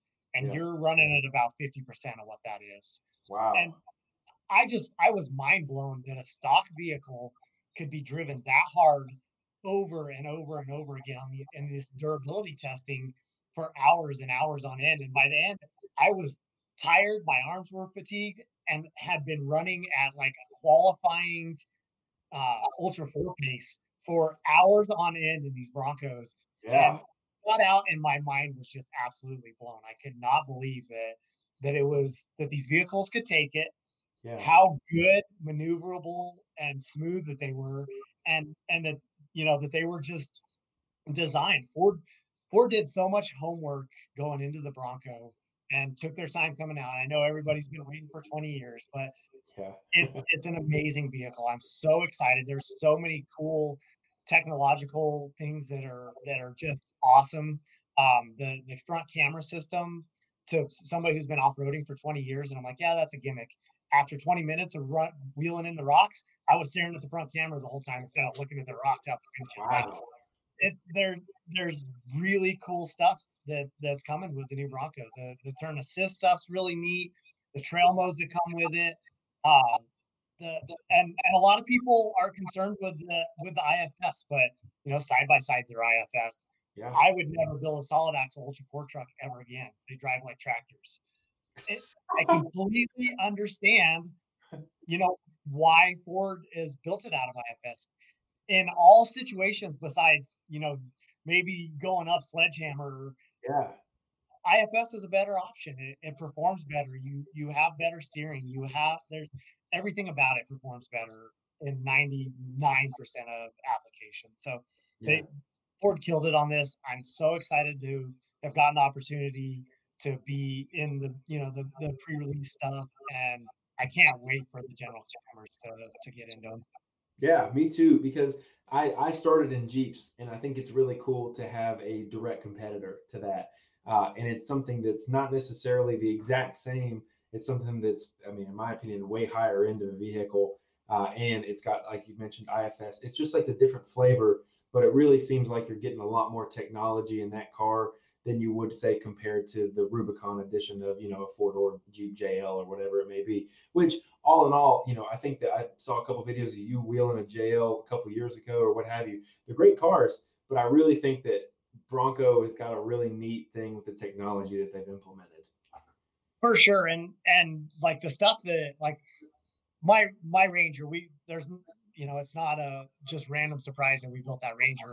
Right. We knew that Bronco was going to be on a similar platform to the Ranger, and that's why we wanted to go start learning about it. And we built that Ranger to do everything, to be able to pre-run, and I'm taking it down to Mexico to go pre-run 1,000 miles in the desert with it. I would never want to do that in a Jeep. Yeah. It getting to the trail, being part of the adventure, getting you out into nature is what the Bronco is really going to excel at. And I think everybody's going to be pleasantly surprised. And, it took some work to put some 40s on that Ranger, but, people are going to be able to modify them and make them their own and customize them just like they do with Jeeps. And it's exciting. I think Jeep is on notice right now, and they know Ford's Great. coming for their market. I would have to agree with you because they're trying to drop little hints and teasers and new things everywhere, and they're kind of grasping for the attention back. So I agree with you. I want to talk about that Ranger too before we doze off the subject. That little Ranger can climb some wild stuff. I've seen you at Chokecherry. It's Chokecherry Canyon, right? Yep. I have seen videos of you. I think you put one up just a day or two ago of you running up an obstacle at night. Dude, that's bonkers. Absolutely bonkers. First off, that truck looks ginormous. And then when you really put it back in scale, it's like, wow, this is not this isn't some extended cab, giant wide vehicle. This is a super nimble little car. Tell me about that. And because I know you've made some upgrades to it, but that car can climb a lot.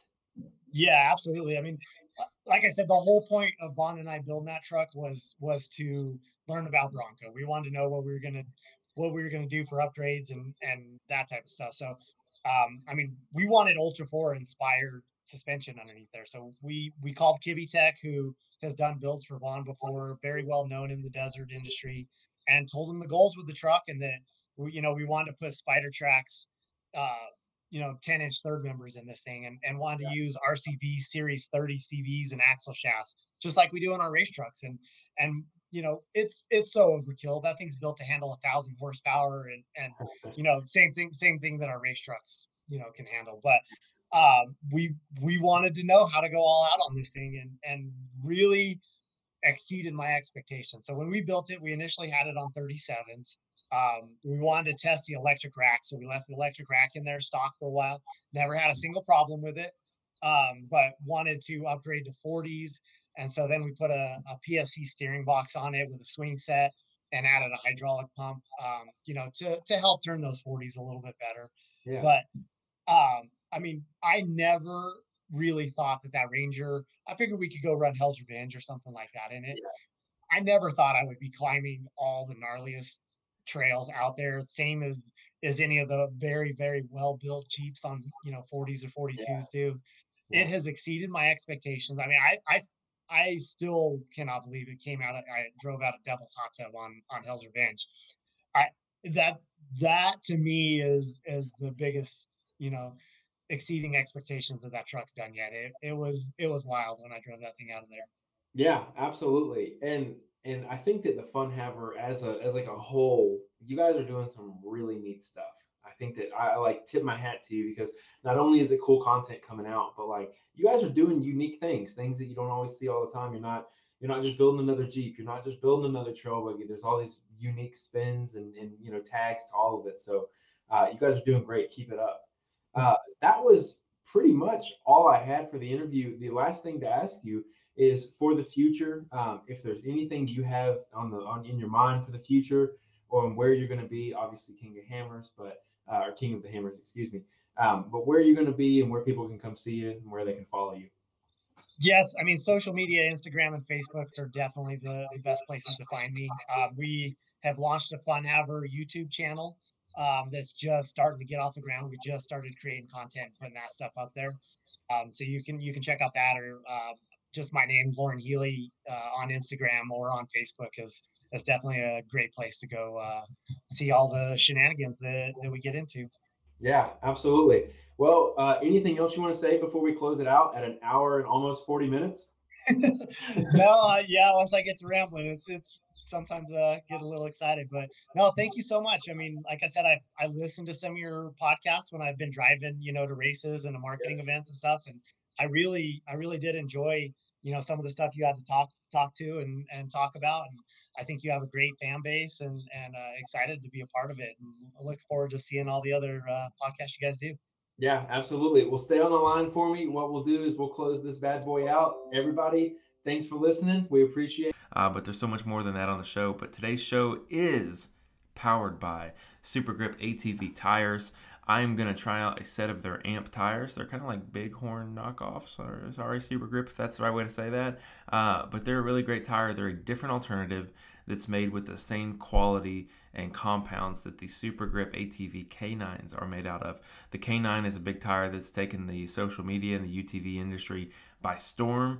8-ply sidewalls, 1-inch tread depth. But something really unique is the AMP is a 6-ply tire, a lot like a Bighorn, but it's made of the more high quality, I guess you could say, more firm, more just high-end product. Some of the rubber that's put into the Bighorns is not always the best, and you see that those tires get hole after hole in them over and over again. So the Super Grip ATV AMP tire is just something new. I'm going to give it a try. I'm going to see what I like about it, what I don't like about it, and I'm excited to try those guys. But in the meantime, if you can find some K9s, good luck. Those are the best tires on the market right now, in my humble opinion. And as always, splurge and get the Kevlar option if you can. Those Super Grip ATV K9 tires are tough. SuperGripATV.com and SuperGripATV on Instagram and Facebook. Next is DynoJet Research Inc. They do an excellent job of helping out the show with our power issues. If you've upgraded your UTV to a larger than stock tire, you probably have noticed, either unless you're a Honda Talon, some belt slippage, maybe, some clutching issues, things like that. What DynoJet does is they've developed a clutch kit that will solve your issues. It essentially changes the point of interaction with your belt. So if you put a bigger tire on, you want everything spinning a little bit more before your belt engages, so you don't have that low end belt burn, belt squeal, all those things that come from not having your clutches set up correctly. What DynoJet does is they send you a complete set of weights that is fully adjustable, and they send you a tuning sheet so that you can go in, get your clutch set up the way you want it, put it back in the UTV, run it down the road, make sure everything is all correct with the RPMs and that it feels well, and then from there you can make any adjustments that you need. That's the best part about not having standard preset clutch swing arms, which is just not a good idea ever, because if you want to change your tire size, or you want to go change your elevation, or whatever it may be down the road, you can do that because DynoJet Research Inc. sends you fully adjustable and fully adjustable, changeable, the entire 9 yards clutch swing arms. So check those guys out, dynojet.com, DynoJet Research Inc. And next on the list is All Things UTV. All Things UTV has been a sponsor of the show for a long time. I always like to highlight their inner fender liners that are Razor Aid inner fender liners. They're just the little bit of protection that you might not get from the stock plastic firewalls in your UTV. It really reinforces it. It's a piece of sheet metal steel almost that has been form fitted to fit your UTV's inner fender liners. That'll protect sticks and other foreign objects from entering the cab and entering possibly a passenger or yourself. It's very, very interesting to see because a lot of times on social media, you'll see sticks and rocks and things come through the floorboard. You don't have to worry about that with the inner fender liners from Razor Aid at All Things UTV. AllThingsUTV.com, All Things UTV on Facebook and Instagram. Next on the list is Diddy's Big Block Race Shop. Diddy's is helping us tune because this is the Phil episode, Diddy's is actually talked about in this episode. Diddy's Big Block Race Shop is run by my friend Chris, and Chris is actually a disciple of Shock Jesus. They call him Wizzo, and he is the Shock Wizard for sure, man. He is an absolutely awesome guy to do business with. If you're on the East Coast and you're looking to get your shocks tuned, whether it be full size or UTV, Chris can do it, and he's just about to fully launch his UTV protocol. So I'm very excited to be on board with those guys. Absolutely great stuff. Next, Diddy's Big Block Race Shop on Facebook and Instagram. You can follow him there and keep up with everything that he's got going on. It's always a good time following him and seeing what kind of shenanigans people send him in terms of shock valving. Next on the list is irate4x4.com. The good old days of forums seem to have passed, but irate4x4 has brought them back. I was on this very morning doing some little bit of searching, looking at 4400 builds, looking at Ultra 4 guys who are, doing this, doing a little bit of that. There's also a ton of information on side-by-sides, towing, trailers, everything you can think of. I've actually been looking at getting a nice enclosed trailer. irate4x4.com is a great place to go because it gives me a chance to go through and basically do virtual tours, because people who build out their trailers, they'll post build threads and they'll do a number of different things. And it's really great, you guys. I really, really enjoy going on there because I get to see someone's, linear year worth of content that they've put on the forum, and I can absorb it in a matter of minutes. irate4x4.com, IRATE4x4.com. Join, make an account, post up, and I'm sure you'll find a community that will welcome you with open arms. Next on the list is Infinite Off-Road. Infinite Off-Road has been with the show longer than anybody else. They give the show listeners 10% off of the entire website. They're having a huge Black Friday sale, which is going to be way better than 10% off. But if you're Jeeps, buggies, whatever it may be, they have light bars, light pods, wheel rings, whips, rock lights, whatever it may be. I think their rock lights are 30% off for Black Friday, FYI. That's a really good deal. Glad to have those guys on board because they have one of the craziest customer service packages known to the off-road industry. A 25-year you break it, they fix it warranty, even covering accidental damage. It's pretty wild. I have seen that warranty be cashed in. I've seen it. It's painless. All kinds of different things good-wise to say about Infinite Off-Road. InfiniteOffroad.com, code word ROCKS at checkout for 10% if you miss the Black Friday sale.